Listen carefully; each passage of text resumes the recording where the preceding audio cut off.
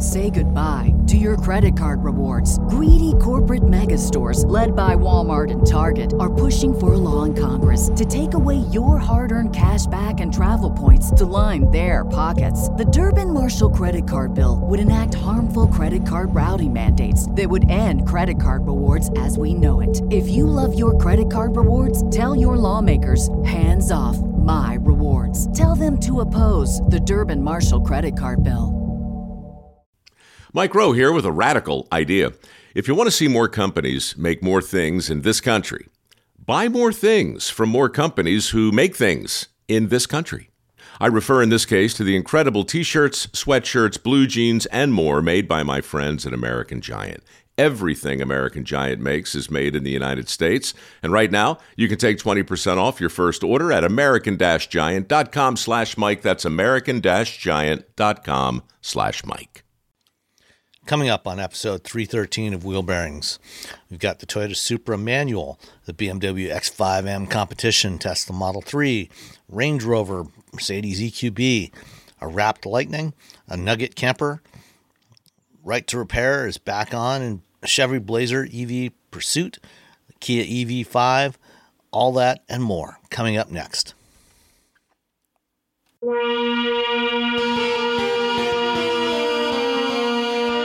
This is episode 313 of Wheel Bearings. I'm Sam Abuel-Samad from Guidehouse Insights.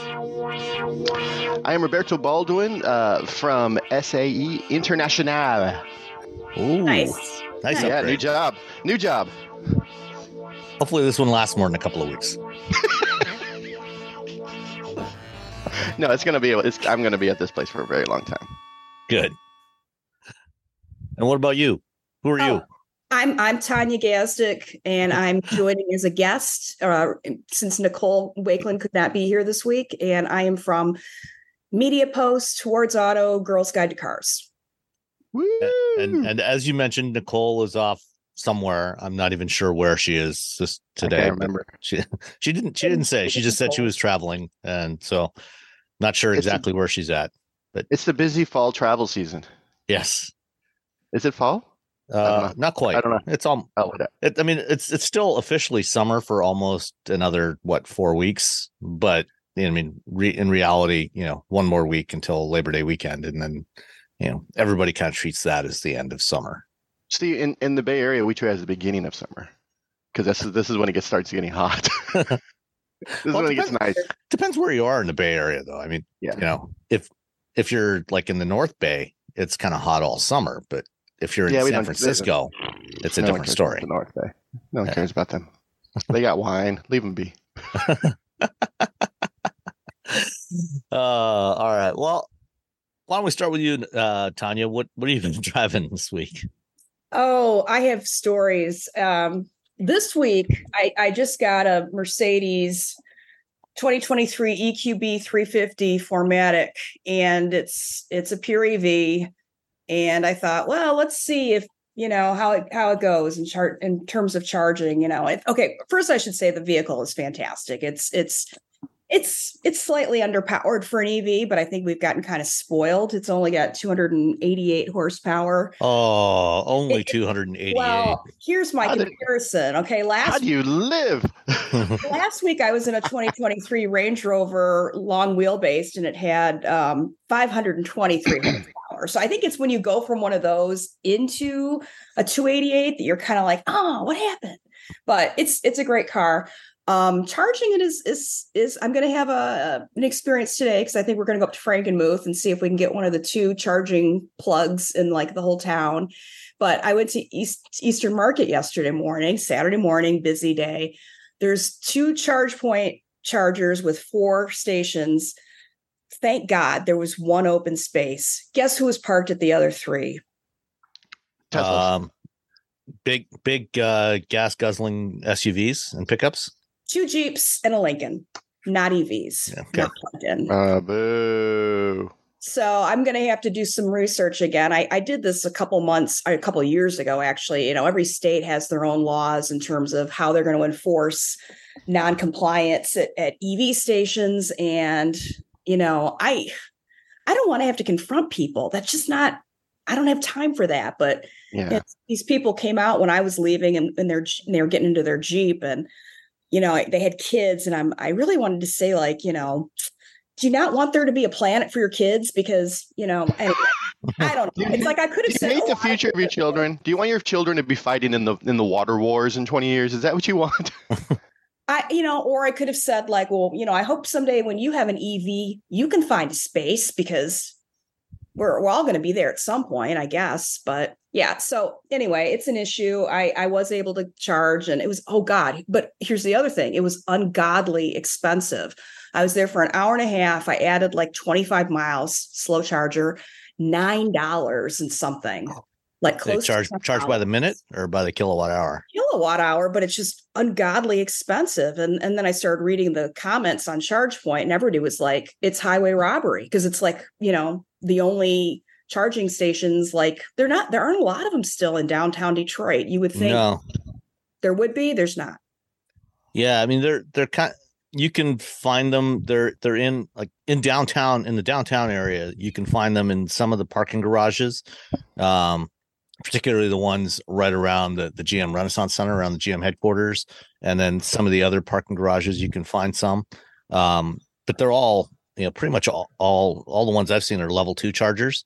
Mm-hmm. There's no level 3, and I haven't even looked around Eastern Market area to see if there's anything there. This is it. There's 4 level 2s, and that's it. So there are level 3s in front of the RenCen. There's 4 of them. Mm-hmm. And the last time I was there, I think I had a Bolt, actually, and I thought, I should take the Bolt to the mothership and charge there. And one of the 4 was broken in front of GM headquarters. Dun dun dun. And this is why everybody is doing deals to use the Tesla supercharger network. And I see, but even those, there aren't any superchargers in Detroit. Really? Not in the downtown area. I don't. Not in downtown. They're at Meyer grocery stores. Yeah. So there is one at 8 Mile and Woodward, which is technically Detroit, but not. It's like on the. It's not downtown. No. There's technically one in Detroit. It's like on the border, of Detroit. Oh, yeah. 8 Mile is the northern city limit of Detroit. 8 Mile Road. Yeah. So anyway, that's my life. So tell us more about the Mercedes. Well, it's full of wonderful tech, and the I can't get over the lighting. The lighting, you'd think by now I'd be used to the crazy lighting, but it's like out of the air vents, there's like this light show, and I'm just like, wow, okay, this is new. The one thing I'm still not quite getting used to is I hate the gear shifter on the, right behind the steering wheel. So I'm always thinking the stock. Yeah. And like old timey automatics. It's like an old timey automatic. And I'm not quite, I think they were trying to keep reduce some clutter in the middle console, but there's still a lot going on in the middle console. I don't know that they did a whole lot by doing that. Imagine if they had put it there. It's like an airplane. Yeah. Tons of things for you to push. Yeah. And no wireless Apple CarPlay. I'm not even going to talk about that anymore, because it's just such a source of frustration. And I don't get it. I mean, this is, the other thing, it's a base. So the base is 60,000. My version is 73,000. Heated seats are not standard. It's like and a Mercedes. Come on. I'm serious. I was looking at, I always parse the Monronis, and it's like heated front seats, $500. It's a line item on the Monroney. So I'm like, okay, I'd be kind of annoyed if I just spent $60,000 on a car, and then you said, $500 more for heated seats. Well, at least they're not charging you a subscription for it. That's true. Yeah. I'm sure that's coming. I know they would like to. I don't know if they will. I think that they have seen the pushback against BMW, because BMW has not spread it to other countries. It's still very limited testing, and I don't think that they're getting a whole lot of positive feedback from those attempts. So I don't expect the Mercedes will. Although I'm going to be doing a panel at the Move America conference in Austin at the end of September that includes the head of Mercedes Pay. And I will ask her about that. Yeah, I think you should, because I was surprised. And, in fairness to Mercedes, it's still a bargain compared to the $153,000 Range Rover that I had last week. Ooh. And what's the range on the EQB? EQB is, I think it's around 250 is what I got when I'm fully charged. Yeah. It's not on the Monroe. That's not bad. That's adequate. Yeah. It's not horrible. 243, 250. I mean, they essentially just shoved an EV powertrain into the EQB, Right. the gas car, and changed a few things. For what it is, you're like, oh, this is actually nice. I drove it in Germany, and I was like, oh, everyone got it. Like, oh, it's an EQB. If you like the EQB, you want to be electric. There you go. Doesn't have it's not all insanity like a lot of the other Mercedes, where it's just like so much tech from the new the new stuff. So yeah, I was just like, oh, you just want an EQB, it's electric, here you go. The Range Rover was incredible. I felt like a princess like all week long. Just I felt like I should be giving the wave, because it's the most gorgeous car. And I was driving around Grosse Pointe, which there's a lot of gorgeous cars in Grosse Pointe, but it was getting a lot of attention, and it's styled so nicely. Just, I got to give it up to Range Rover. I don't have $153,000, but not many automotive journalists do. Yeah. Yeah. So, I was just looking at the supercharger map while you were talking, and the only supercharger in the city limits of Detroit is the one you mentioned at Woodward and 8 Mile. And there are 4 destination chargers in the downtown area, in various parking lots. It turns out the closest supercharger to downtown Detroit is actually in Windsor. It's closer to downtown than the one on 8 Mile. So if you need a supercharger, you might need to duck through the tunnel and make sure you got your passport with you. And and then head over to Windsor. But there are others around outside. In fact, there's 2 supercharger stations here in the Ann Arbor area. One about a mile and a half away from me here, and one over on the west side of Ann Arbor. So we have a higher concentration of superchargers than pretty much any other place in Michigan. So, all right. So the Range Rover, you said, was 153. That was, I mean, base price is $135, but oh my God, the stuff this had on it, $3,500 for the most beautiful 23-inch bespoke silver wheels that you've ever seen. $3,500 for wheels. I just thought that was a lot. I mean, that's not cheap, but we've seen more expensive wheels than that. You're buying the Range Rover. That's how they get to. I mean, when you're up over $100,000, I mean, what's another $3,500 for wheels? $3,500 for wheels. What's nothing? And nothing. When they say bespoke, I mean, typically bespoke usually implies that it is custom made for you. Like buying a bespoke suit, you get your body measured, and they cut and sew a suit to fit your body. I think anything over $3,000 is just bespoke. The world of Range Rover. I mean, unless it's something like they have designed and cast a wheel specifically for your car that nobody else has, then it's not really bespoke. No, it's a misuse of that word. Yeah. Words mean things, Range Rover. Words mean things. Not to marketers. No, that's true. Everything's a coupe. Yeah, words have no meaning to marketers. Well, the exterior color is Batumi gold, so whatever. Oh, I've seen that. Yeah, it's an attractive color. Batumi, though. What is a Batumi? I'm not even sure what that is. Who knows? Yeah, it's probably made up. Probably. It probably has no meaning at all. But the Caraway interior, it's like butter. The leather seats, massaging seats, it's got everything. I didn't want to leave the car last week. I did a lot of driving. I just did not want to leave. Just keep driving around. Mm-hmm. Just stop at a gas station every couple hours to refuel it. Yeah. Oh yeah, you want to talk about the fuel economy? Sure. Did it make it into the single or into double digits? It did actually. 16 city, 21 highway, 18 combined. Not horrible for a car, for a vehicle that big. Is that the supercharged V8? Yes, it is. Okay. Yes. It was, for 523 horsepower, it better be, right? Cool. Yeah. All right. Anything else on the Range Rover or the EQB? Not yet. I got to spend some more time in the Mercedes, and today I'll be doing that this afternoon, putting a couple 100 miles on it. Excellent. All right, Robbie, what do you got? So I went to the old Monterey Car Week this week, and while I was there, on the way there and back, and while I was there, I drove the BMW X5M competition. So because an X5 is exactly what you want to take to the track, right?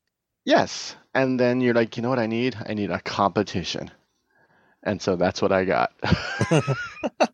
It's a lot, as you can imagine. Let's see. What's this puppy say? It has a lot of power that's not on the Monroney. Hold on. You keep talking. I'll look it up. So I the competition, typically you're like, oh, I'm gonna get an M2 or an M3. But now you can get that on the on an X5, which is, you need 617 horsepower whenever you're driving around in an SUV. So you got that going for you, which is nice. 17 horsepower. Yeah. Yeah. Why not? I got in a car and I was just like, okay, I got to drive this thing to Monterey from my house. And I was surprised at how well the steering is super tight and really nice. Like much better than I anticipated. I know it's an X5M competition. I know that's the whole deal is, you want to be able to, technically take it on a track, I suppose. But yeah, no, it did really, the cornering was really nice. As much as you can chest cornering driving on the freeway.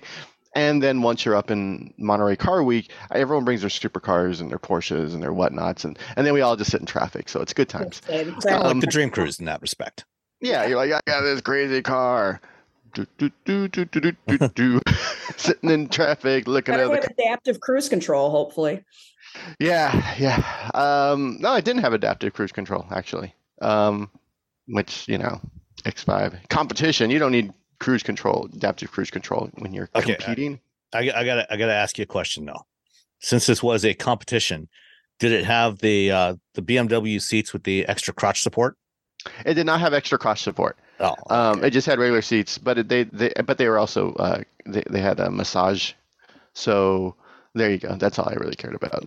Especially if you're sitting in traffic. Yeah, for a long time on the way there, on the way back, and then while you're just cruising around.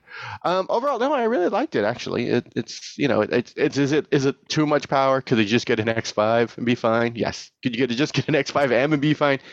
Completely. Could you?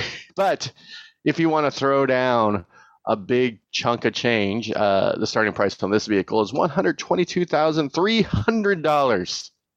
The vehicle I took delivery of, $141,445. So, yeah, it's a lot. It had the executive package, which means it had the heated and cooled cup holders, which is sort of like my favorite thing, by the way.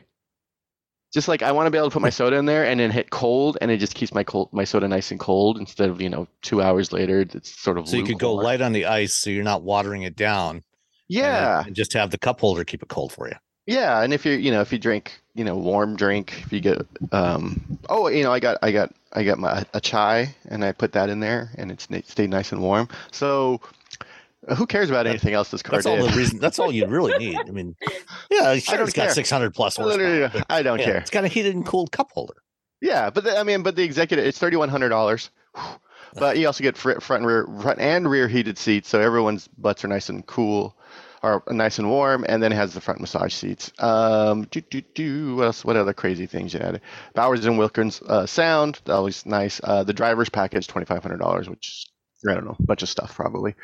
Yeah, no, I mean for Car Week, it fit right in, to be honest. You want something that's sort of crazy, over the top. I've gone to Car Week and a Integra, and a Urus. And a Ford Contour. I rented a Ford Contour one year because that's the only car I could get because the fleets, because Car Week is here, the fleets are all used up because they're given out to journalists and executives and marketing people, and so the fleet manager's like, I got nothing for you, man. And so I ended up renting a Ford Contour and then going to events with Maserati and Lamborghini and Mercedes. Perfect. The valets, because you end up going to people's houses that they've rented out and they park the car somewhere else. And so the valets are like, oh, okay. Like, hey, you scratch it? I don't care. What color was it? It was this like urban green. It was almost the like Isle of Man green metallic? No, I think it's actually urban green. I think that's what they're calling it. It's a different green. It's not the bright green? No. It's literally looks like let's see if I can find I'm pretty sure it's called urban green. I wonder if that's an individual color. Yeah, an actual bespoke color. Isle of Man. No, I don't see it. I don't see it on here. Oh. At least it wasn't one of the 3 shades of gray that they offer, or 2 shades of black. Oh yeah, it's called urban green, and it costs $5,000. Okay, so it is kind of bespoke. Yeah. So it's a it looks very close to like a military green. Like if war had broken out, they would have I would have been. So you could have camouflaged it somewhere. Yeah, I could have just got a little dirty and been fine. It has a 4.4 liter twin power turbo V8. It's got a 48 volt mild hybrid, so you can just sort of take off. That's always kind of nice.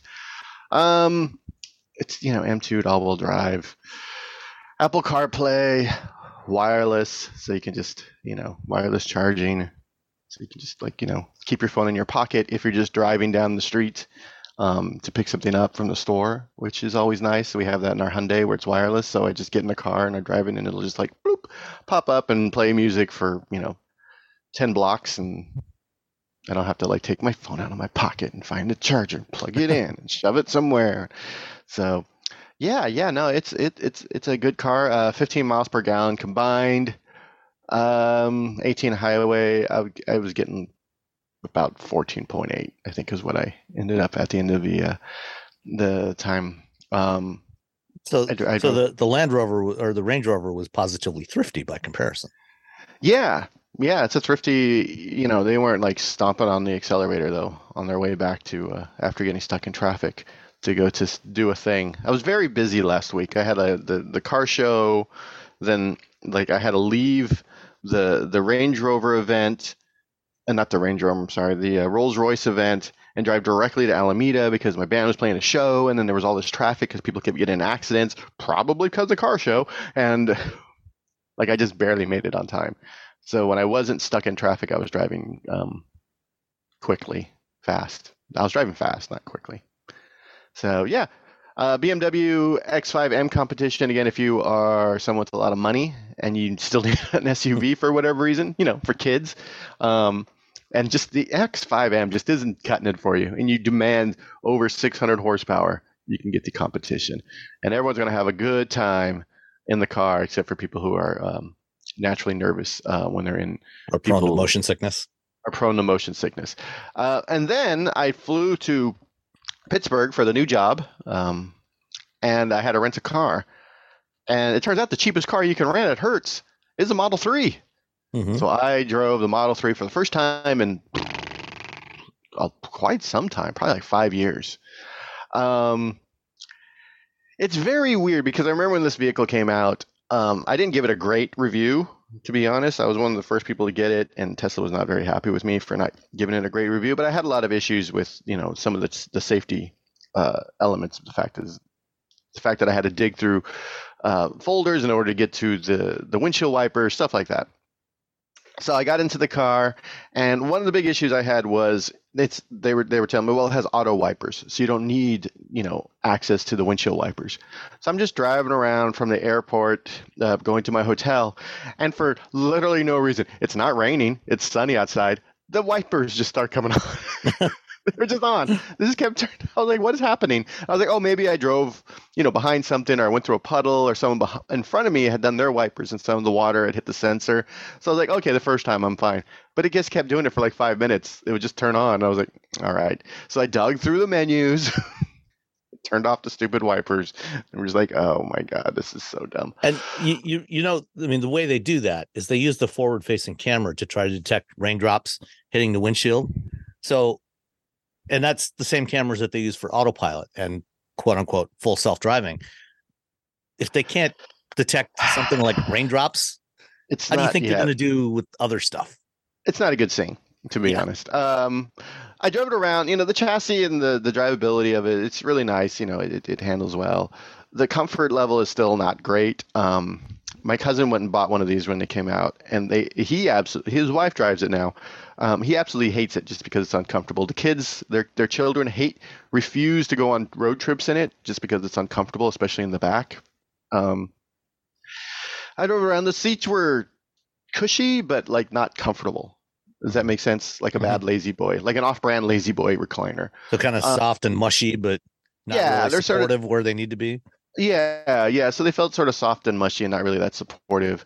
If you're just driving around town, that's fine. If you're going on a long road trip, which is, kind of one of the reasons you would get a Model 3 is because you have that, that really great Tesla charging network. So you can do a road trip without, pulling your hair out or, creating some sort of spreadsheet to determine where you could park or just using a better route planner, that app, which is really helpful.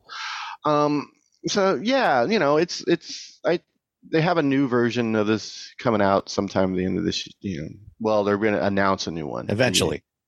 Yeah, sometime this winter or fall, I hear word on the street. And so we'll see if they've fixed a few things. I just want a dash cluster. I don't know why that's so hard. I'm disappointed. At least if you're not going to put that, head-up display. Yeah. Like Volvo, their new inexpensive EV doesn't have a dash cluster or head-up display, and I'm like, come on. At least VinFast has the head-up display. Yeah. You want to be outdone by VinFast? Is that what you're looking for? Apparently. So yeah, Model 3, you can get them pretty. I think this one, I'm looking at the $40,000 is it's the rental special, so whatever the cheapest one they could get. Yeah, other than that, if you're driving around town, it's a good little car.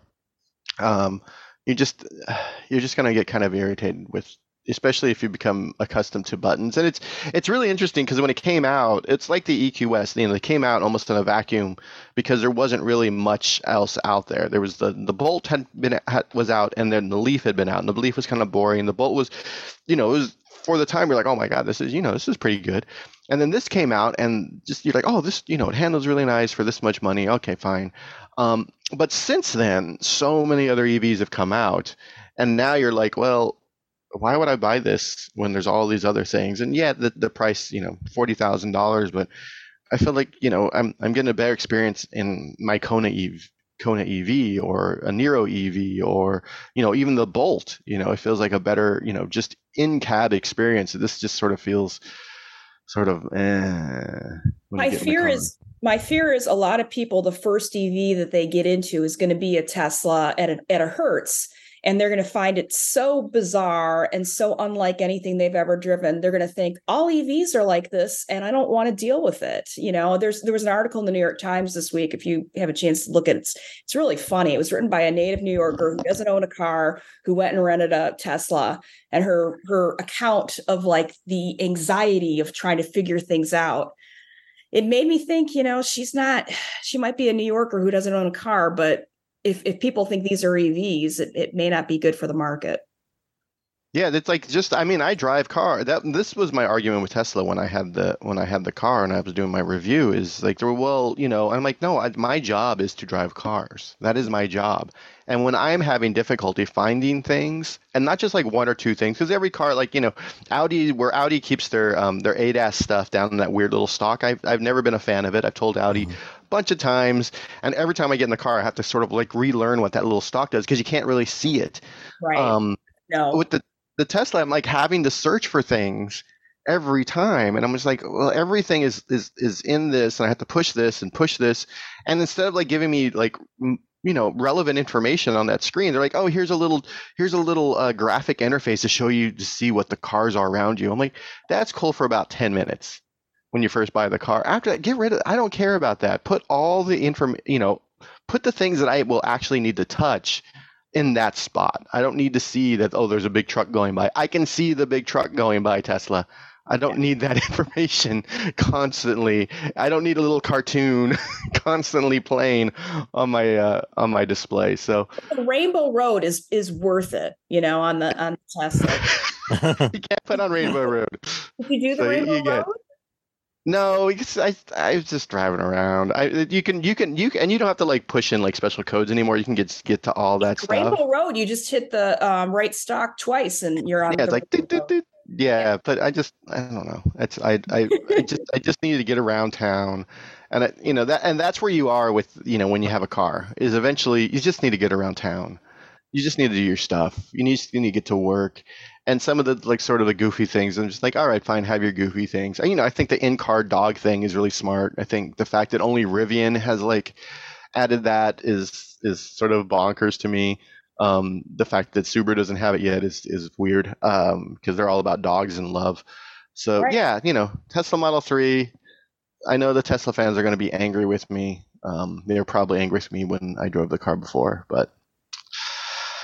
Well, they're angry with us all the time because we always say negative things about Tesla, we all say the same thing. Yeah, yeah. We all say the same thing, and that's where the issue is. If I'm the only person who finds these things an issue, then you're like, okay, sometimes your opinion is out of step with the rest of the world, and that's fine. But when like everyone is saying the exact same thing, you're just like, it's not like we don't, the things that we complain about. Like having all these things buried in the touchscreen interface. We complain about that when any automaker does it, not just Tesla. That's not unique to Tesla, or not having a display in front of the driver. We complain about that. Doesn't matter if it's Tesla or anybody else. So, these are just things that we think, we don't think are the right things to do when you're designing a car. Yeah, it's. I don't know. Fortunately, some of the automakers they're wising up a bit about these things, and they're adding buttons back in. And so hopefully, a lot of these issues knobs are good. Buttons and knobs.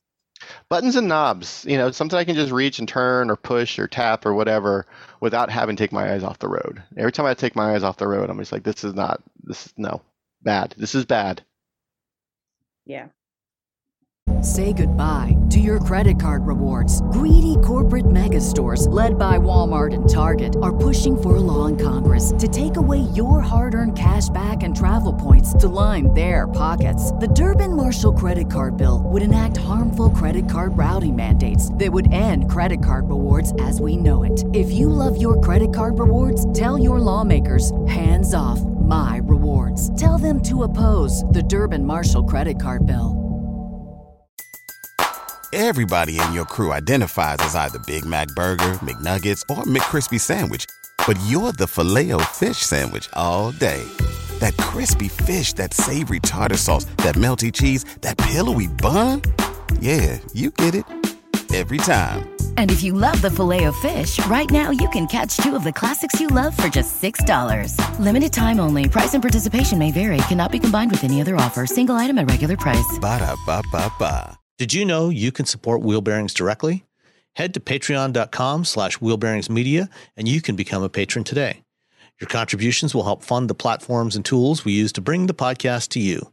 And exclusives and improvements are already on the way thanks to your generosity.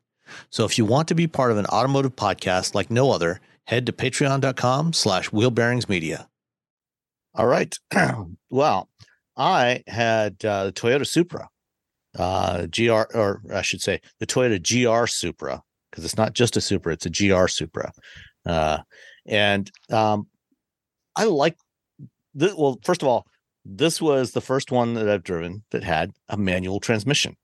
Nice. I've driven the Supra before with an automatic, but this one last year for 2023 model year, they added the option of a manual transmission.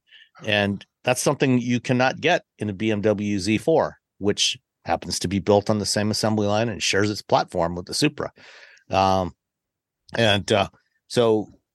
If you like this platform and you want 3 pedals and a shift it yourself transmission, the Supra is the way to go. The one I had was the premium, the Supra 3.0 premium. It has twin turbo inline 6-cylinder 3-liter engine, 382 horsepower, 368 foot-pounds of torque. And I repeat that I believe that of all internal combustion engine form factors, the inline 6 is probably the ideal. It is torquey and powerful and smooth, and it sounds great. And I really love the powertrain in this thing. The shifter was also great, nice slick shifting, nice clutch pedal feel, good, take up, right kind of in the middle of the travel. So I really enjoyed driving this. One thing that may annoy you is that they call it an intelligent manual transmission, which means, I'm confused by that. So basically it means it has rev matching. Okay. And this is not a new phenomenon. There are other cars that have this. The Nissan Z has rev matching, but the Nissan Z has a button on the console that you can press to turn rev matching on or turn it off.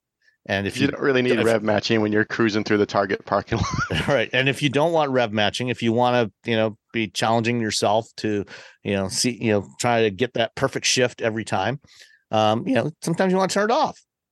There's no way to turn it off that I could find in the Supra.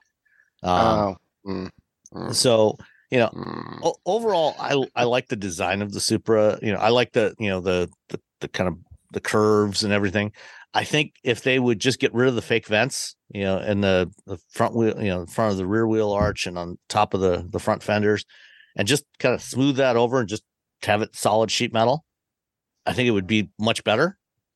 But I like the proportions of it, and if they could just smooth that out, I think it would actually, I think people would be much less annoyed by the design of the Supra. But one complaint I do have about it is sitting in it, especially after you've driven the Z, which is probably its closest direct competitor, 2-seat rear wheel drive sports car, coupe, is visibility in the Supra is really quite bad. Because the way the roof line is going forward, it's kind of a chopped roof, so it's got a fairly small greenhouse, and on the sides, the sides of the roof kind of curl over, so you've got fairly short side windows. So when you're at an intersection, you almost always, at least here in Michigan, where most of the intersections have traffic lights that are kind of strung diagonally across the intersection. So they tend to be a little closer to you. You have to lean forward to see the lights, things like that, which is kind of annoying. If you're going to be driving briskly, it's a good idea to have some visibility of what's around you, and visibility and things. Yeah, visibility out of the Supra is not great. Even though the Z4 doesn't have a manual, if I was going to buy this platform, I think I'd probably go for the BMW, just because it's convertible. But actually, I think I'd probably choose the Nissan Z over this, just based on visibility, being able to see out of it. Mm-hmm. Another reason I would choose the Z is the Supra has, when you get in it, you can clearly see the BMW heritage, the BMW parts, because it's got the iDrive infotainment system with their center controller, which I'm fine with that. But for some reason, the Supra does not have support for Android Auto. It has support for CarPlay, but not Android Auto. And I haven't driven the current generation Z4, so I'm not sure if that one has it. I know other BMWs all have Android Auto support. So that also was kind of an annoyance. And of course, the Nissan Z does have support for that. It does. The Supra does have, some Brembo 4-piston brakes, front and rear. So good solid brakes. I was good with the ride quality. The handling felt really good. It's a decent audio system, 12 speaker JBL system. The options that were on this thing, it had the driver assist package for $11.95, and because it's a manual, it didn't have any adaptive cruise control, just standard cruise control. Blind spot monitor, rear cross traffic alert, and parking sensors. $1,200 for cruise control and blind spot monitor, cross traffic alert. Just what? It's a little steep. But this is basically a BMW, so kind of BMW pricing.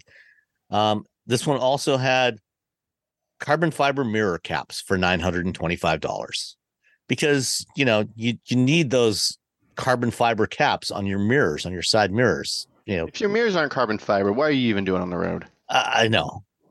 So, I think I would probably take a pass on those. All in, the Supra, the GR Supra 3.0 premium manual transmission came to $59,040, which is it's a fair bit. You can get the Z Performance Pack, or whatever the branding is. The higher, the base Z starts at $40,000, and the performance version, which still has 400 horsepower, is $50,000. So you're looking at almost $10,000 more for this one versus a Z. And the Z has more cargo space in it. I know when I had the Z, when my wife and I were leaving on a trip, and I dropped it off at the airport, easily fit 2 standard carry-on bags in the back of the Z and a couple of duffels or backpacks, no problem at all. That would be a tight squeeze in the Supra. So there's a lot I like about this car, and some things that are annoyances that I think might be a showstopper for me. I did love the color though. This one came in in Stratosphere, which is a lovely shade of blue. And the Supra for 2023 at least offered 5 color options, including Stratosphere, Nitro Yellow, Renaissance Red, and then a black and a white. And who cares about those? So 3 of the 5 colors were nice bold colors. So that's a good trend. I want to see more of that. More bold colors. So that is the 2023 GR Supra. The 24 model, largely unchanged, but the base price has gone up by about $900. So it's a little more expensive. And the base price, you can also get the Supra with a 2-liter 4-cylinder turbo, which starts at $44,640. The non-premium 6-cylinder starts at $53,600. And then there's also the A91 MT, which adds a few other bits of carbon fiber here and there. Starts at $59,445. So that's the Supra. A lot of things to like, some annoyances, but overall, it's good sports car. I'm glad it exists. When you get in the Supra, I'm like, this car should be in a convertible. And then you remember it's a Z4. Yeah. Like I got in and I'm like, this car would be just like 2 seconds. I could just make this into a convertible. And then you're immediately reminded, the other car is a convertible. If it was a Z4, if it was available as a convertible, then most of my complaints would fall away. I could live with it as a convertible. Yeah. But I can't see. It's hard to see out of. I can now. Yeah. All right. So let's get into a few of the news items of the week. Of course, the single biggest news item, of course, was the launch of the Ford F-150 Platinum Black. Platinum Black. It's a matte black finish on an F-150 Lightning, and it's not even painted. It's actually wrapped. For an extra $7,000, they will wrap your Lightning in matte black finish. It's kind of badass, but my question is, I've heard, wraps are not a big thing here in Michigan. They are in California, so maybe Robbie can speak to this. But my car's wrapped. Is it okay? They're harder to maintain, right? I mean, you can't go through a car wash. Well, I mean, my Miata is wrapped. I wouldn't take that through a car wash anyway. So I just wash that by hand. Okay. So this is going to have to be washed by hand, probably. Not necessarily. I don't think so. I think, they probably did this, in such a way that, it's probably going to be fine with a car wash. Although, with a big truck like this, a lot of car washes won't fit anyway. Yeah, it's just going to be like, bloop, bloop, bloop, bloop, bloop, back up. And then everyone else has to back up. And now you've just created a problem. You know what I like? Not to hijack the conversation, but I'm going to anyway. I like when people, that spray on bed liner that people can buy. They just spray the whole truck that. They just spray the whole truck, the spray on bed liner. And I'm like, I enjoy that. That means you're like, you know what? I'm going for it. I'm trucking. I'm doing truck things with my truck. Buy an old beater truck and just spray the whole thing in that stuff. It probably adds like 100 pounds of weight to a truck. I don't know how much that stuff weighs, but I'll see that, and you touch it, and it's all like gristly and like hard. It's like it's almost like feeling granite, like some not the shiny granite, but granite out in the wild. And I'm a big fan of that. So if they had made this into that, they're like, hey, the stuff we put in the spray on bed liner? Yeah, we just did the whole truck. The new Ford F-150 Lightning, kick it if you want edition. There is one other detail that wasn't really mentioned in any of the Ford press materials, but I caught it from listening to, or watching, I think, TFL video that Andre did on this thing, which is if you look at the pictures of it, on the passenger side front fender, there, up until now, there has been a thing on the front fender that looked like a charge port door. And when they first launched it, they said, yeah, we did that, so you'd have symmetry between the left and the right side, but it doesn't actually open. It's it was fixed in place. It just looks like the one on the driver's side where the charge port is. So it just tricks your friends. Now that's gone. And so I'm wondering, my guess is, that they did this, it's a cost reduction because, that having that extra part there and having to install that and everything, that adds cost. And so I'm wondering what other interesting cost reduction things they might be doing to the Lightning for model year 2024. It's so weird because you don't have like a gas, cap on both sides of my car. Right. I know. It was always kind of a goofy thing. The Mercedes has the LiDAR, or it's either the LiDAR or the radar on the Model S that has level 3 driver's assistance.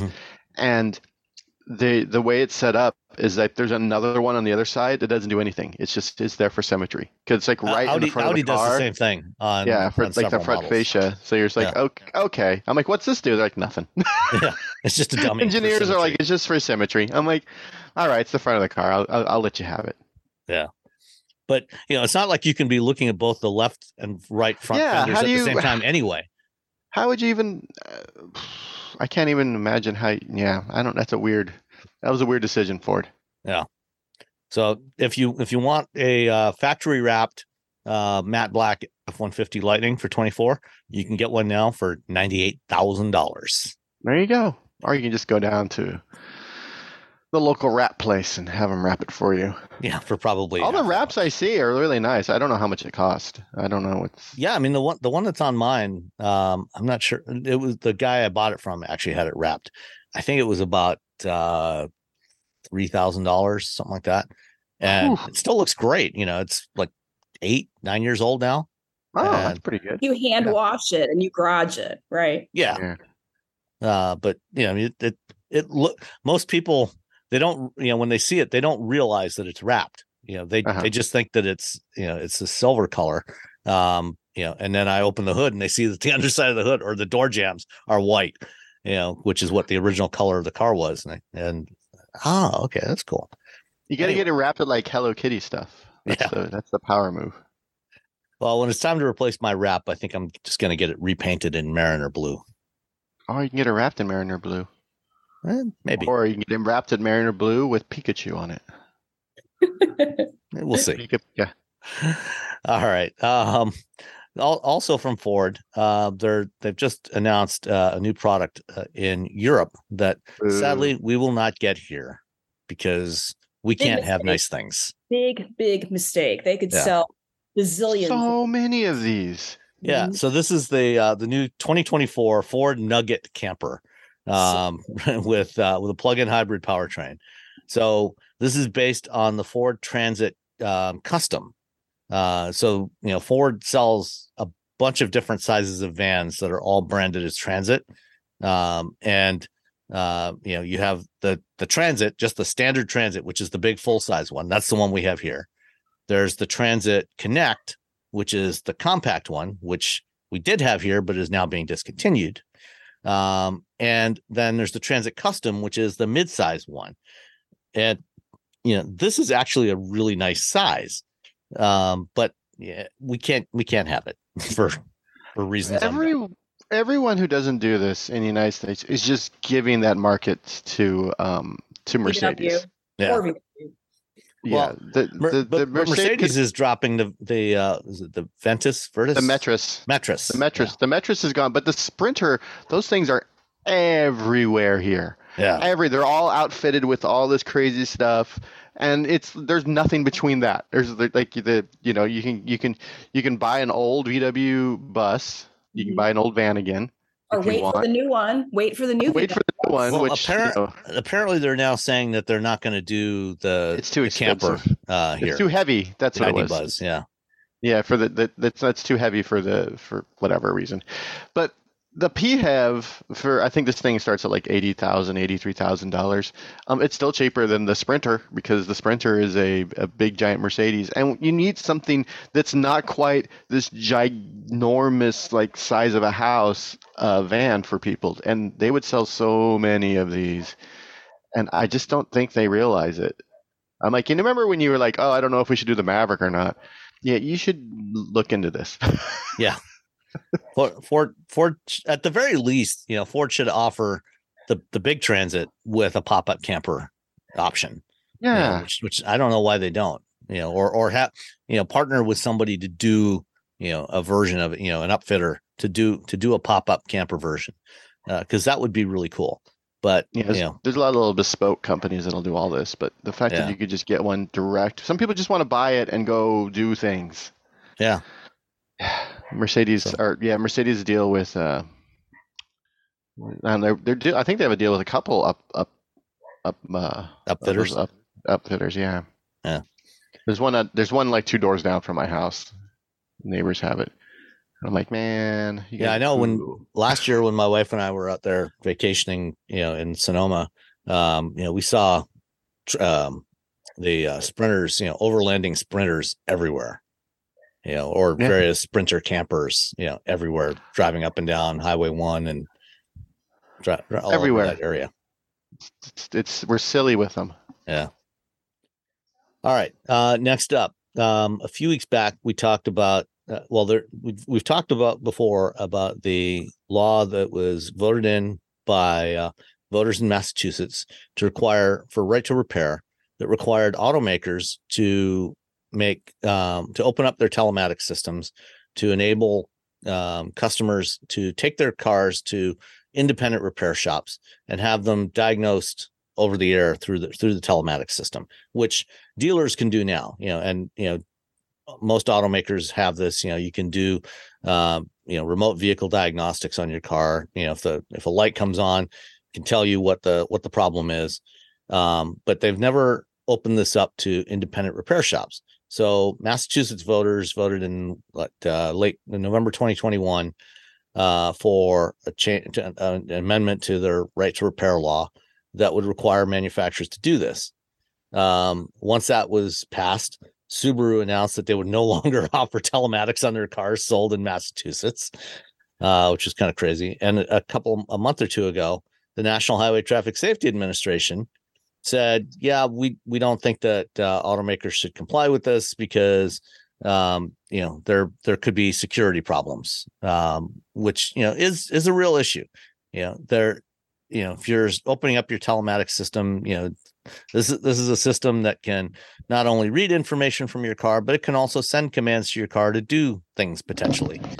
And NHTSA initially said, we don't think automakers should do this. but now they have changed their mind and they've given approval.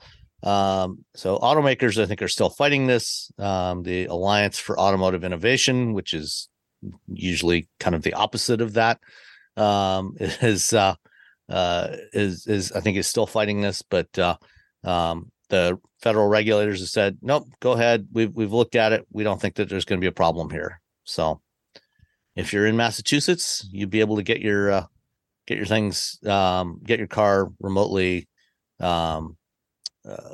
diagnosed with through the telematics system going forward. All right, let's talk about the Chevy Blazer EV police pursuit.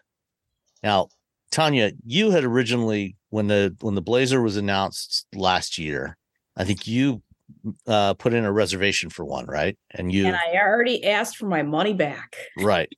Because you won't be able to use your CarPlay in there. No, that's not why. I'm having problems with GM, but that's like a whole nother show. Oh, okay. Well, Chevy is now the first automaker to officially offer a police pursuit package on one of their electric vehicles. And that's on the Blazer. Last year, Ford they brought one of their Mach-E GTs to the annual Michigan State Police testing program, which they do every September. They test all of the police rated vehicles for various performance and other criteria.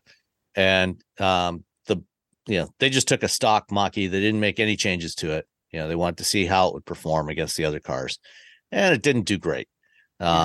Because of issues with motors and batteries overheating and other stuff.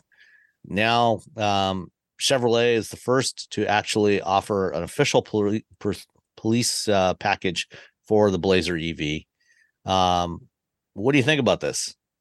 I think it's going to be my next speeding ticket. They're not going to see it in my rearview mirror on I-96. I've already said that, but it looks like, I mean, I guess the thing is the Blazer versus they wouldn't do it with the Equinox EV because it doesn't have the performance that the Blazer is going to have. And they obviously need to be able to go fast. It's probably the biggest thing.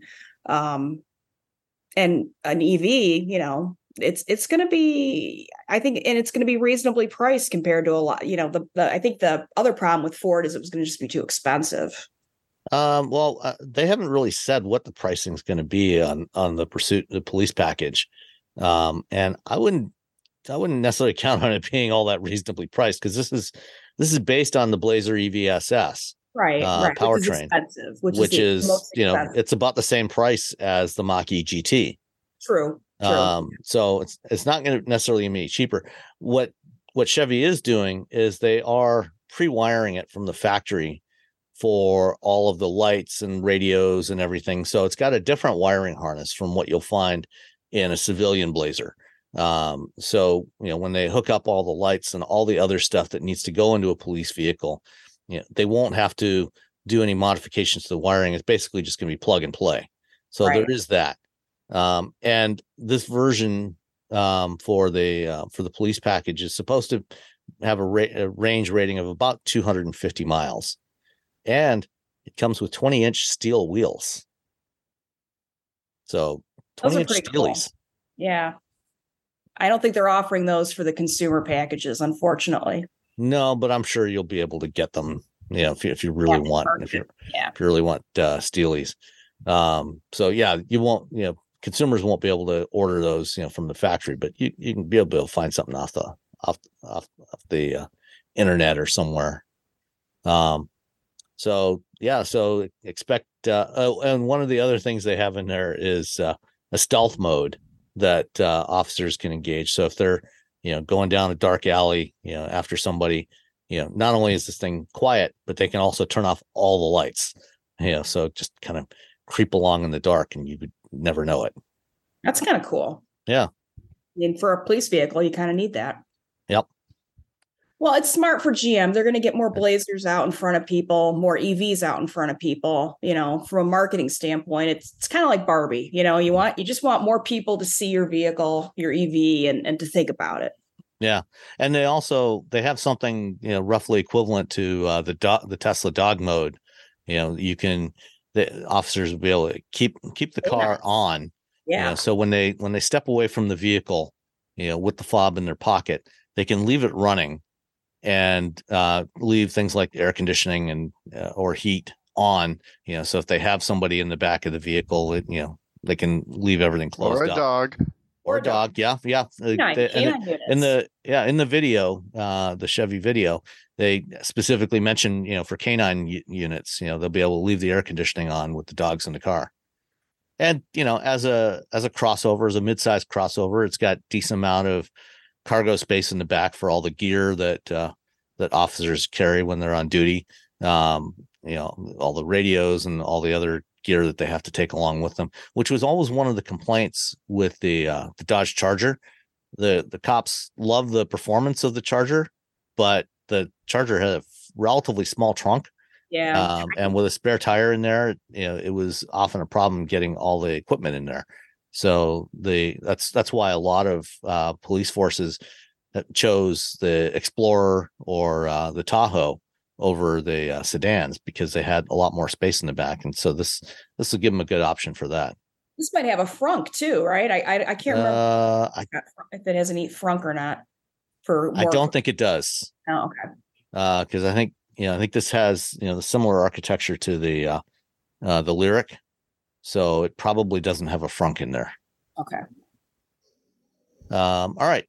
The Kia EV5 is something that we don't know for sure if this is coming to America. I'd say it's probably a pretty safe bet that it will. I hope it does. But it was unveiled this week at the Chengdu Motor Show in China by Kia. Looks a lot like the EV9, but smaller. It's a 2-row mid-size crossover, compactish mid-size. I found the specs for it, which weren't listed on the Kia media site. But it's basically almost the same size as the new Sportage. Based on the eGMP platform. What do you think about this one? Bring it here. Yeah. The end. I driven the EV9. I really liked it. I'm like, oh, well, this is just a small EV9 for people who don't need, a third row. Bring it here. Bring it Damn here. Jalopnik. I'm getting pop-ups. Sorry. Go ahead. I was trying to look at the pictures and I just scrolled down. Go over to the other link, the Kia News Center link. Okay. That's their global media press page. Yeah. So yeah, it's pretty cool looking, I think. If you look at the picture of the dashboard, the interior, and zoom in on it, you can see that unlike other current Kias like the EV6, this one has some physical buttons under the touchscreen for things like the climate control. So, one of the things that I think a lot of us have complained about on the EV6 and some other recent Kias is that touch panel across the dash underneath the touchscreen for media controls and climate controls that toggles back and forth between the two. And that, is kind of a pain. And they didn't do that on this one. They actually kind of reverted back to some physical controls. There's rockers for the temperature control, the fan speed, the mode, and then there's a little roller switch for volume right in the middle. So that was really nice to see there. I must be the only person who likes the toggle. I once you get used to it on the EV6, I think it's brilliant. You just hit the arrow and then you get whole new control system, and it's very clean. And then I'm always turning. Well, it's smart because they updated it, because originally it would just stay on that thing, and you could set. I think you could set it in like media, so you hit it and then it goes to climate controls, and after a moment it goes back to audio. So you're not like turning up the sound, but instead it's just getting warmer and warmer. Right. So they made it better, but I just want a physical button. I just want to a few buttons. To hit something. I don't want to have to hit 2 buttons in order just to make it a little bit warmer in my car, or a little bit cooler. Well, you can use voice command. Hit one button, say I'm cold, and it'll get warmer. Just yell, make it cold. I demand frigid air. One interesting detail on here is if you look at the front seats, the photos of the front seats, they show it the passenger seat kind of wrapping over the center console, so it's almost like a bench seat, except it's not. Because you can't. There's no seatbelt there. There's no extra seatbelt there, and there's no seat cushion. It's just the armrest, or the center armrest folds up. So I'm not sure why they did this, but it's for your tiny dog. It's not a purse. I mean, for a woman's purse, you can just set it there. There's almost like a little groove to hold it. I don't know. That's what I saw when I looked at it. Well, yeah. I mean, there's that the bin there, which is fine. But I guess why do you need like the seat cushion kind of extending over top of that? It's for little seems dogs. A little odd for tiny dogs. Could be. Well, isn't there like an armrest that comes down? Over it. Yeah, there is. Which so makes you all have the armrest. So you have the armrest that comes down that has like all your little storage that comes over it. But then you lift it up, and then you just like put your tiny dog, and then you get a little special harness for him, and you connect it to that armrest, and then your little tiny dog can sit up front with you. I think this is as much about design aesthetics as it is functionality. I think they're trying to keep that, sort of consistent color across the middle. And I mean, it would have looked weird if it had been matte black or, piano black. Tiny. I'm telling you, tiny dog. Tiny dog. Yeah. That's my final answer. Gives a cushioned area for your tiny dog. Yeah. You put the little armrest. They don't have to sit on the hard. It locks up. And then you have a little harness and attaches to the little armrest area, and then your little tiny dog can just sit up there with you. Yeah, I mean, I have a harness for my dog. When she comes in the car with us, it plugs into the seatbelt buckle. Seatbelt. Yeah, so I hook it up to her regular harness that I use when we're walking, and then plug it into the seatbelt. And wouldn't it be nice if you and your wife could sit in the front seat and then have Daisy sitting right between you with her little harness? She could help you drive. She could help you drive. Yeah. She could bat your paw. She could bat your paw. She could like change the station on the radio. Slow down. She's like, too fast. Where are we going? What are you in a hurry for? Where's the fire, buddy? Other than that, I really like the design of this, and I hope that they do bring this here. And I'm guessing that we'll probably see it maybe at the LA Auto Show in November. That's a good guess. That's a very good guess. La Auto Show. All right. And it would be a good alternative for Kia in that size class, that is more, like a real crossover-ish SUV, as opposed to the EV6, which, despite being classified as a crossover, it's not a crossover. It's a hatchback, and that's good because I like that. Yeah. All right. Staying with Kia. Sadly, it appears that the Rio is going to be no more for the U.S. market.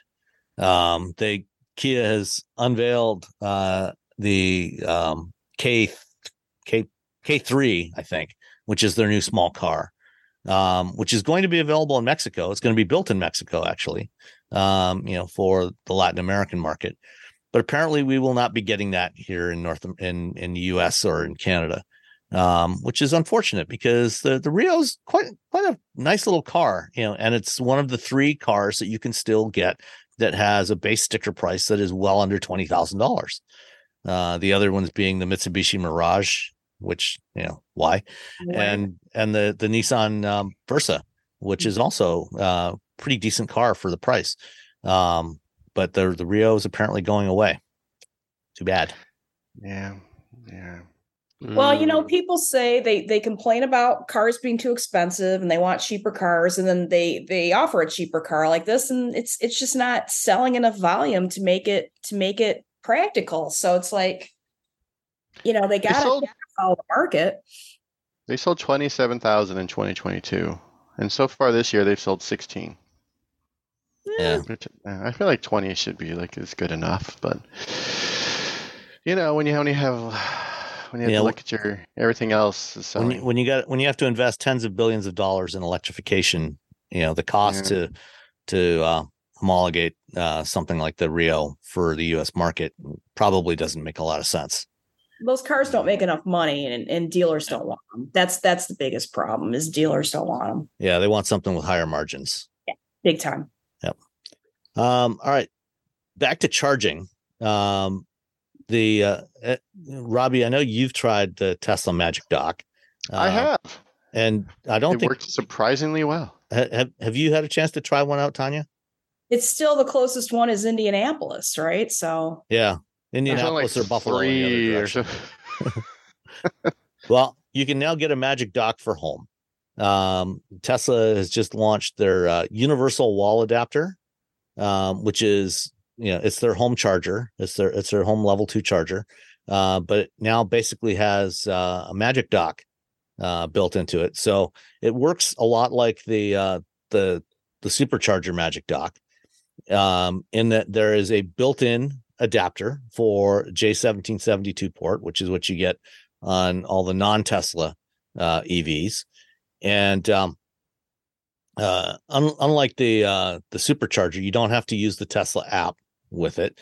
So if you just pull the cord out, it comes out with just the NACS connector on it, the standard Tesla NACS connector. And if you're charging your Tesla, you can use that. Or if you want to charge a non-Tesla vehicle at home with this thing, there's an adapter built in there, and you just when you grab it, you grab that part of it, and it pulls out, and it's already connected on the NACS connector, and it's latched on there, so you can't pull them apart. And you plug it into your non-Tesla EV, and as soon as it starts charging, it locks on there, so you can't pull it apart, which is good. And it's gives you an option, so if you have a mixed household with Tesla and non-Tesla vehicles, or you just want to be prepared for the day when everybody is using NACS connectors, you can get these things now through Tesla, through their website. App. I'm on the app right now looking at it. It's $595. Yeah. So it's pricey. It's quite a bit more expensive than a lot of other chargers. Although, if you compare, you get 11.5 kilowatts out of it, though. Yeah, if you compare it to other, 11 kilowatt chargers, they're smart chargers. You can monitor them. They're connected, so you can monitor it with the app and monitor the state of charge and charging speeds and everything. It's actually in the same ballpark. The Autel home charger that I've been testing for a few months now, that one is priced about the same, and that's a 9.6 kilowatt charger. So it's similar pricing to those. And then the standard Tesla wall connector that doesn't have the Magic Dock, that only supports NACS, that one's $475. So yeah, not that much more, really. Yeah. So, and Tom Malogny did a good video, first test of this, that I'll include the link to that in the show notes. Tom does a lot of good stuff with charging. He knows his charging. Yep. And then one last item is TFL. I want to give a shout out to Roman and Tommy and Andre and Nathan and everybody else at TFL. Roman was nice enough to give us a shout out on TFL Talk last week. And these guys do some great work. They've got the TFL Talk podcast, but they do a lot of videos every week on a lot of different stuff. They do trucks and cars and EVs and off-road stuff, and bikes and classic cars, some really funny stuff, including the Cheap Jeep series that they're running right now. Roman told me about this last spring. He gave Tommy, his son, Nathan, and Andre a task, gave them each $10,000 budget to go out and buy a Jeep. And whatever they didn't spend out of the $10,000 on the vehicle, they could spend towards upgrades for the vehicle. And the goal was to get a cheap Jeep and take it to Moab and see if it could survive. And they just published episode 4 today, which is their trip to Moab with the cheap Jeeps. Tommy bought a 61 Willys CJ5, which is, that's going hardcore. Tommy doesn't mess around. And you got time for shenanigans. Nathan and Andre both bought Jeep Liberties. Andre got a first gen Liberty, and Nathan got a second gen Liberty. Okay, I'm just gonna say the first gen Liberty to me seems like the biggest. The first gen Liberty, which is the mid 2000s, which isn't a great time for American vehicles, to be honest. That seems like the bigger gamble to me. Yeah, although it was also the cheapest. I think he paid like $3,300 for it. Yeah, that's bad. That sounds about right. Yeah. And it only had 200,000 miles on it. So what could go wrong? What could possibly go wrong with mid 2000s Jeep engines? Well, that 61 CJ5 had 4-wheel drum brakes, no locking diffs, none of the fancy stuff. It does have I think 4 shift levers down there, or maybe it's 3. I think it's 4 shift levers, to lock the transfer case and to shift between 4 low and 4 high. You have to go out and lock the hubs. It has manual locking hubs. Yeah. So it's I'll have a link in the show notes to a playlist of all the episodes, the 4 episodes, and there's one more bonus episode coming up. So the Moab episode, like I said, just came up this morning as we're recording this, and then there's one more bonus episode coming about the trip from Boulder, where they're based, out to Moab, towing the cheap Jeeps out there. It's very entertaining, and like I said, Roman and the team do a lot of great work there. So, definitely recommend that you subscribe to their channels and watch their videos. Good stuff. Fantastic. Yeah, and great people too. Yeah, they're good people. All right, let's answer some listener emails. First up, Michael Burns says he asked us in the Discord for user discussion. Now, I'm curious if you're hearing anything about this unusual tire problem on Volvo PHEVs. So, Mr. Burns in Atlanta asks, this is a hypothetical, which means I'm pretty sure it's not hypothetical. A driver buys a new 2022 Volvo XC60 Recharge. That's the plug-in hybrid. Puts 10,000 miles on the PHEV in about a year. It's shod in Continental tires, or whatever OEM tires come with the car. 2-3 days per week, the driver commutes about 70 miles round trip to Atlanta interstates to the office. The driver never gets the tires rotated. And, keep in mind, this is only 10,000 miles. Yet the car has been serviced by a Volvo dealership 2 to 3 times for prepaid maintenance and 1 to 2 times with the PHEV stuff. Upon driving to Florida at around the year mark, the driver discovers that the rear set of Continentals are bald, showing what's underneath the rubber. The driver replaces all 4 tires with Pirellis and is told the following by a reputable tire shop. 1, there's a lot more weight on the rear tires because of the PHEV batteries. 2, the higher torque from the PHEV is going to wear these tires more. And 3, this would not have happened if the driver or dealership had rotated the tires at least once in the last year. Does this sound like a plausible argument? Something about which lax PHEV drivers should be aware.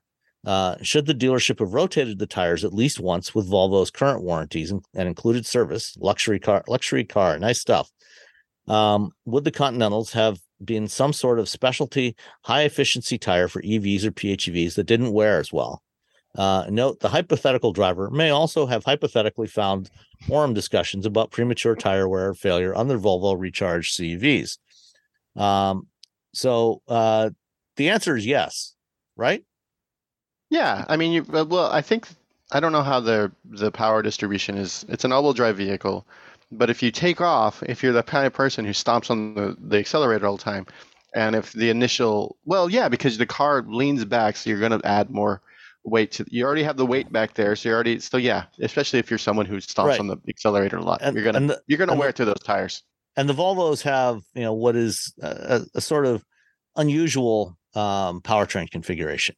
So most hybrids and plug-in hybrids, the engine is combined with the transmission in the front of the car, and so you get drive from both the engine and the motor in various combinations through the transmission to either 2 or 4 wheels.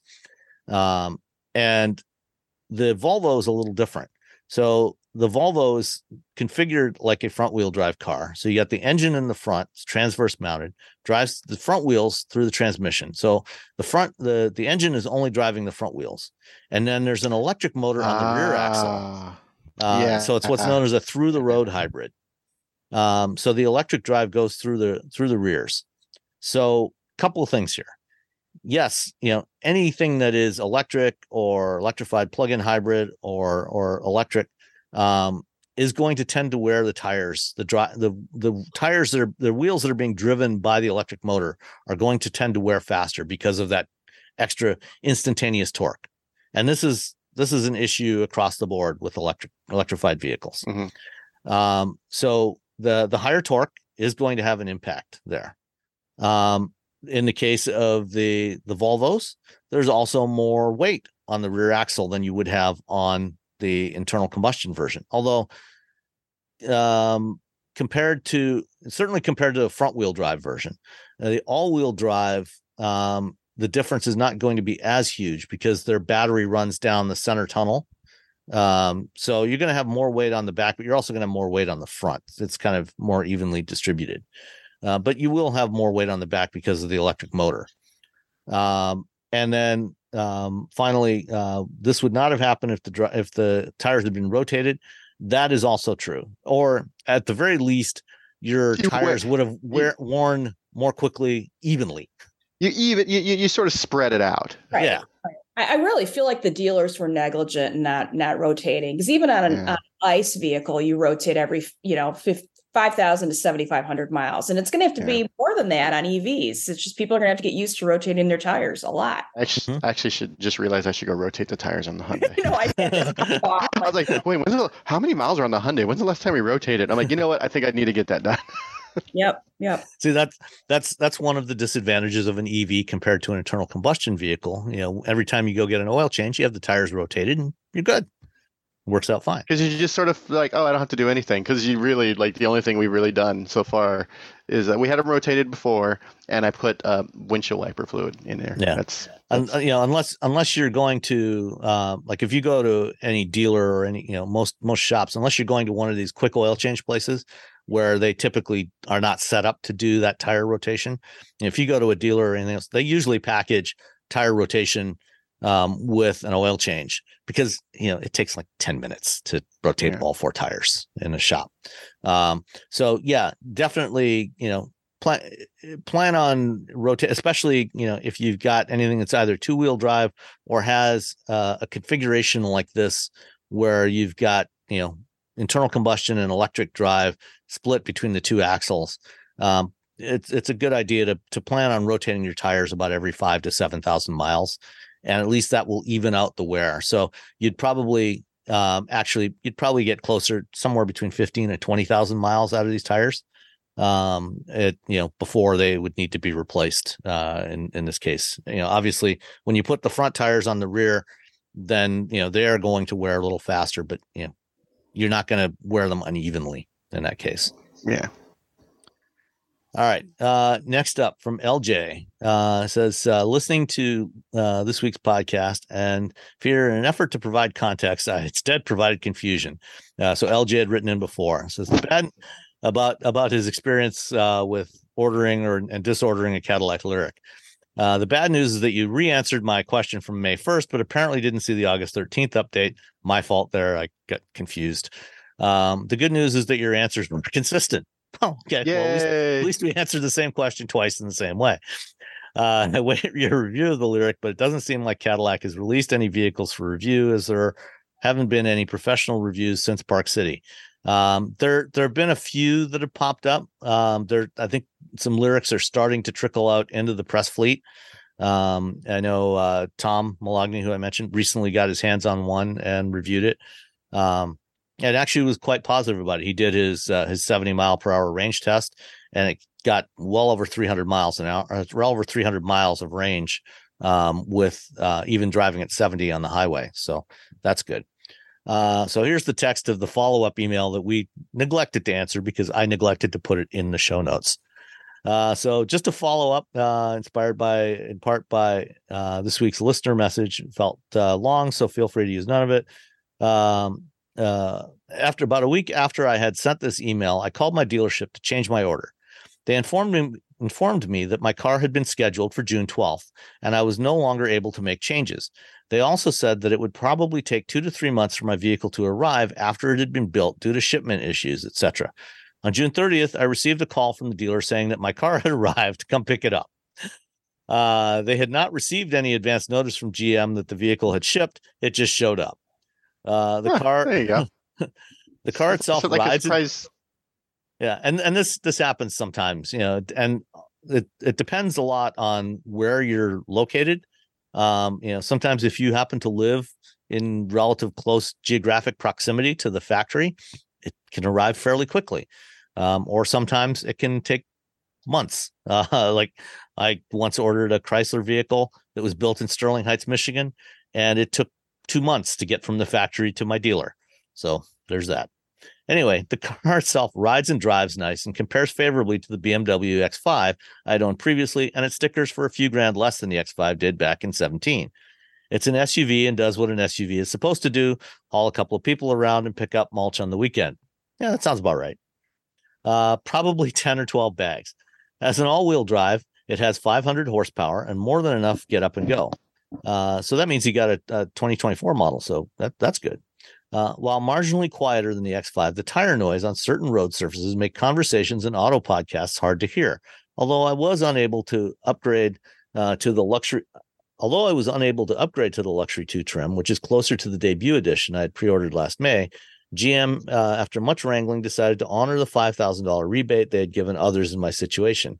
That means that all in, after the rebate and tax incentive, the car came to $54,000, including the $1,395 delivery fee. Turns out that part of the problem with the slow production and the failure to build many 23 debut editions is that they didn't have enough Super Cruise to go around, so the level 1 cars got built before the upscale 2 and 3 level cars were scheduled. That is true. GM was leaving Super Cruise off a number of vehicles where it was optional because they had part of the chip shortage. And on cars like the Lyriq, where it was standard, that was part of the reason why they didn't build as many, because they couldn't get those parts. It wasn't even on the cars that we test drove in Park City. They had the hardware, but the software wasn't ready at that point. Right. But rather than build the cars without the hardware, they just that was one of the things that led to production delays. One of several things. But anyway, problems. In a month and a half, I've had 3. The front passenger inside door latch did not work properly. It should have been caught at the factory or pre-delivery, but it wasn't. In fact, when the sales guy was saying goodbye and getting out of the car, it didn't work for him. Turns out there's a cable inside the panel and it wasn't seated properly. That's not good. Yeah. That's good. And then 12-volt battery failure. This is a biggie and is getting the most attention. It seems to be more prominent on 23s, but it happened to mine 2 weeks after delivery. Apparently, there's a phantom draw on the 12-volt battery, and even with an 80% state of charge, my car would not move. The fix was getting my car towed in and having the firmware on the gateway module updated.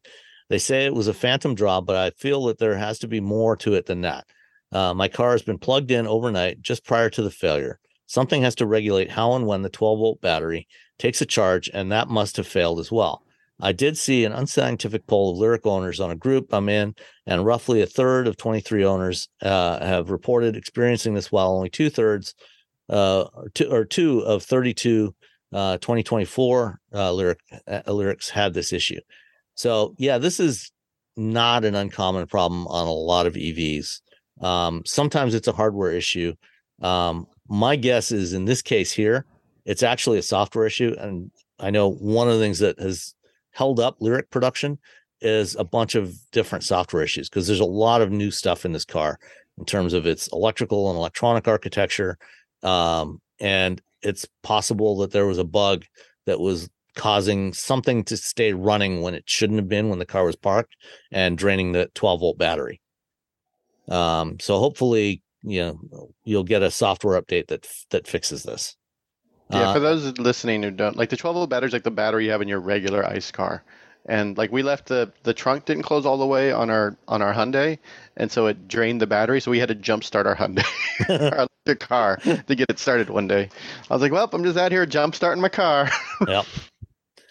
And then a blackout on the infotainment screen. I was driving along and the entire infotainment screen went dark. No, Sam, this is not an improvement. This is a problem.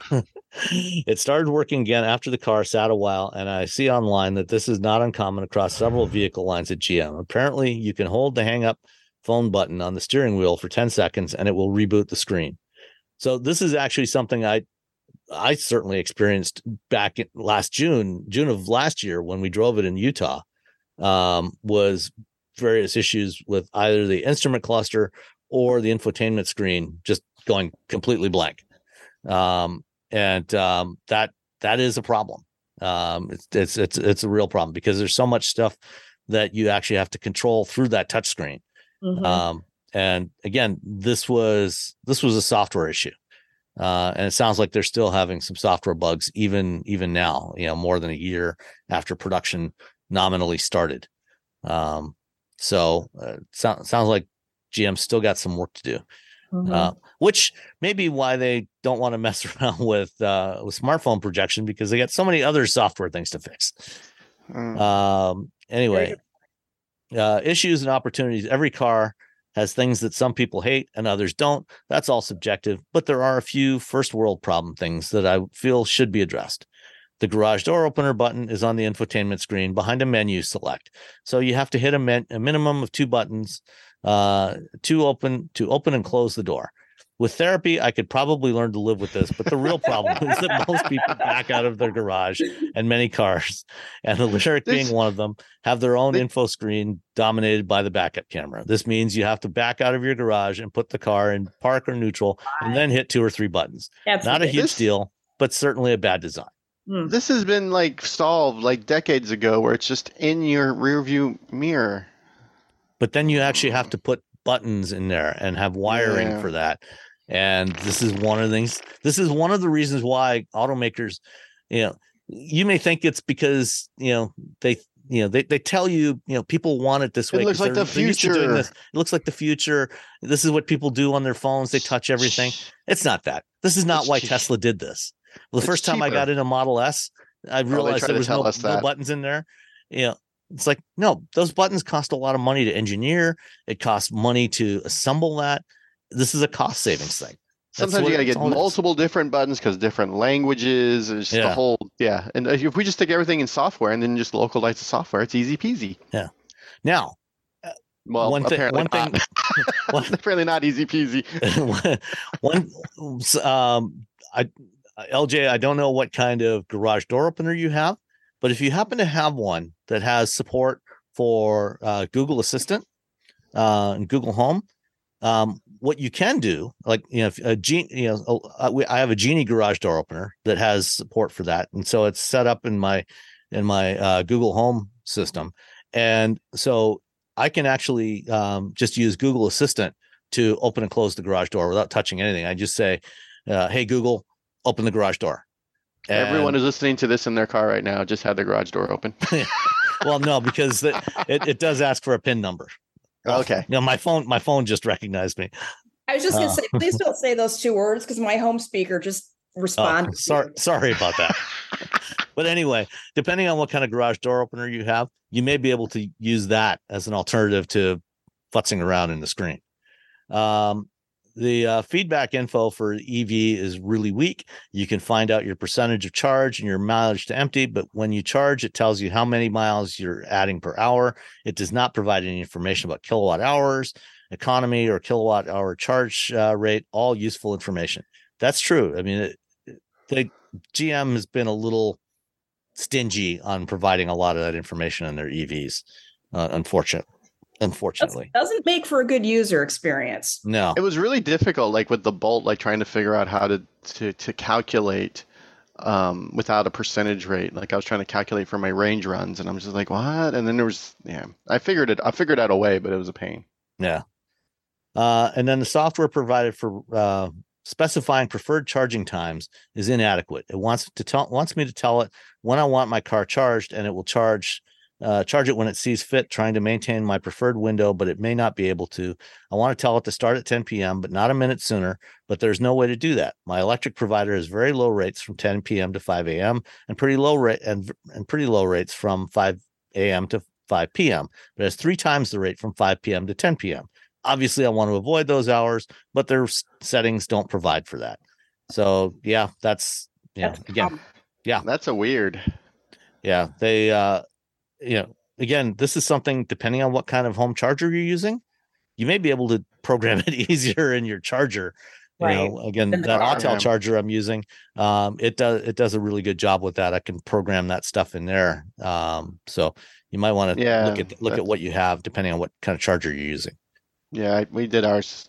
I've programmed ours through our charger, so the charger has the hours. But it's that way if other people plug into the house, like my brother visits or whatever, it doesn't like start charging at like 6 in the evening, and I'm paying some outrageous amount of money. And the other thing too is you can also, in a lot of the connected chargers, you can see, what kind of charging rate you're getting, how much electricity it's actually putting in through the charger interface as well. So that's another reason why you might want to consider one of those. And then these are all things that can and probably will be addressed by updates, but they're things that make me shudder when I think that they are planning on rolling out their own OS in a year or so. Actually, a lot of that OS is already in your car. They're just continuing to refine it. I was in software development and InfoSec for over a decade. Software is hard. Software is really hard. Secure software is even harder. I've seen a lot of homegrown solutions over the years, and most failed, and they all came in way more costly than expected. VW. It's clear that subscription income streams and exclusive control of user information are driving these decisions, but I think it's time they take a step back and look at what they can do to put the best product out first.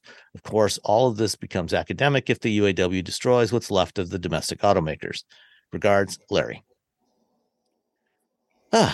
So a lot there to think about. And then we have one more. And this one was from Chinton. It says, thanks for a great show every week. Please keep up good work. A set of questions relating to my son who just turned 15 and has gotten his learner's permit here in Georgia. Ooh. First of all, we should not be giving 15-year-olds the ability to drive. That's just. I got mine when I was 15. Yeah, I got mine when I was 15. What are you talking about? I only wrecked one car. That's a rarity. Anyway, I had a minor car accident. Well, I actually wrecked the car before I got my learner's permit, but that's not important. You got to start kids somewhere.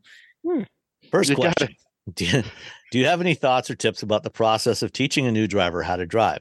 We live in the city of Atlanta, so around here, he's only driven at an abandoned mall about 15 minutes from our house. But we have to let him drive on public roads near his grandparents in rural Georgia, where roads are much less busy. Any words of wisdom from you guys about teaching your kids to drive? Example, how long before they should be allowed on busier streets, highways, etc.? I would say, keep them on minimal roads until they're at least 25. A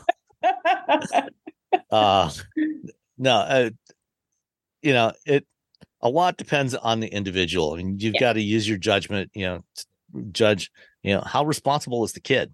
Every kid is different. What's their level of comfort? How do they feel about it too? Yeah, absolutely. I would also strongly recommend, getting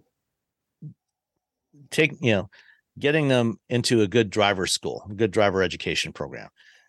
High school programs, even if they still even exist, usually aren't great. One thing you might want to consider, once they've gotten a little bit more experience, is to possibly even send them to a driving school, like a race driving school. Most race driving schools have specific programs for young drivers that are to teach them defensive driving techniques, and they focus on things like making sure that they're looking, checking their mirrors, looking around them all the time, being aware of what's around them, but also teach them skills in handling, how to handle the vehicle in inclement weather. If you get snow or rain, what do you have to do? So they'll teach them skid control, things like that. And if you're in Atlanta, I'm pretty sure there's a driving school at Road Atlanta at the racetrack there that probably offers a program like that. So you might want to consider that. It's not inexpensive, but when you consider the cost of somebody's life, it's probably worth it. So that's something to consider. And then spend as much time in the car with them as you can tolerate. Because again, depending on your kid, it can be very stressful when you are trying to teach your kid to drive, which is one of the reasons why I suggest, sending them to somebody else to teach them the basics, and then be with them to practice, and make sure they get lots and lots of practice. Any other thoughts from either of you? I mean, neither of you have kids and have gone through this. Oh, I've got stepkids. I four teenage boys I went through this with many years ago. I was just looking at the teen driving schools, and BMW's got a couple of them, but they're nothing in Atlanta, unfortunately. The closest one would be Spartanburg, South Carolina. They've got a teen driving school. It's not outrageously expensive. It's like a one-day course for $999. I mean, I don't know. That's I mean, it's $1,000 is not cheap, but it's probably worth it for the peace of mind. Next, the next question is having listened to several dozen of your episodes, my son is kind of a car guy now. He initially talked about getting a used GTI or 86 BRZ as his first car, assuming we can find the balance between price and safety feature content. I think those would be great cars for a new driver. But now he has decided that he loves my car, an 80,000 mile 2016 Audi A6 with the 3-liter supercharged V6. Please confirm that a 16-year-old has no business driving a car with 300 plus horsepower and pounds-feet of torque, no matter how old or how many miles it has on it. No, absolutely not. No. Under no circumstances. All right. This is based on my own experience as a person who drove cars very fast on mountain roads. If someone had given me 300 horsepower, I would have ended up in a bunch of ditches. More than the one ditch I ended up in. Yeah. My first vehicle was a Pontiac Firebird, so I don't think I'm a good person to ask that question to, actually. Just you know what? Slow car fast, to be honest. Slow car fast is way more fun. Getting something the GTI, an 80. Actually, you know BRZ. What? It doesn't even need to be a GTI. Just get a regular Golf. Yeah, regular Golf. The Golf is a used really good handling car, or a Honda Fit is actually a really fun car to drive. Oh, yeah. It doesn't have a lot of power, but it's a good slow car fast kind of thing. Yeah. Or if you want a sports car, Miata. BRZ 86 is not bad. Especially the first gen. It's 220 horsepower is probably more than I'd prefer for a first car, but it's not crazy fast. Minis aren't bad for teen drivers either. I've got that's also a great choice. And it's a good package. It's a fun car, but it's not crazy. Yeah, I mean, what you want to focus on is something that handles well. Has some modern safety features. Certainly airbags and seatbelt alerts, things like that. But doesn't necessarily have a whole lot of horsepower. So not a John Cooper Works Mini, just a regular one. Right. But or any of those cars, are a really good choice, because the handling is more important than the power. You don't need the really fast acceleration, because that's just going to get you into trouble sooner. Yeah. And I did find a teen driving program at Atlanta Motorsports Park, which I put the link in our chat, and perhaps we can put it in the link for whoever's listening. Yep. Show notes. I will put that in here right now. And then finally, with BEVs, electric vehicles clearly being the future, I've also considered finding a cheap, low-range EV for him instead of an ICE vehicle. An e-Golf or a first-generation Bolt could both be fun, useful first cars for him. And since he really has little experience driving cars, introducing him to an EV driving would be like drawing on a clean sheet of paper. What do you think of simply skipping ICE cars altogether for a young driver? I think that's a great idea. The Bolt would be a great first vehicle. Yeah. I would pick the e-Golf because it's a lot more fun to drive, and also he can't go as far away. that's also a good point. Where are you gonna go? You only got 100 and something miles. True, tether. It's like putting a tether on your kid. Yeah. I mean, the e-Golf is kind of like driving a GTI that doesn't have to spend any money on gas. It's got that automatic tethering system. So that would actually be a great choice if you can find a nice e-Golf. But Bolt is also really good.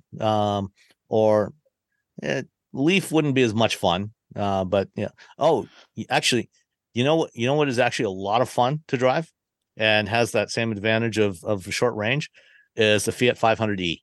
Yeah. Oh, yeah. The If PFF. you can find a 500E, I actually felt the 500E was more fun to drive than the 500 Abarth. It is. It's definitely. I driven the Abarth on Laguna Seca, and I still had more fun than the 500E just driving around town. Yeah. So consider the 500E or the e-Golf or the Bolt. Any of those I think would be great choices. So that's it for this week. Thank you everybody for listening, and keep sending in the questions. We enjoy them. And again, if you want to record something and send it to us, we will include that in the show as well as we have in the past. So we'll talk to you all next time. Bye. Bye. What's so special about Hero Bread's soft, fluffy, and delicious breads, buns, and tortillas? These ultra-low net-carb baked goods contain 0 sugar, fewer calories, and more protein than the leading brands, and are high in fiber to support gut health. Shop now at Hero.co.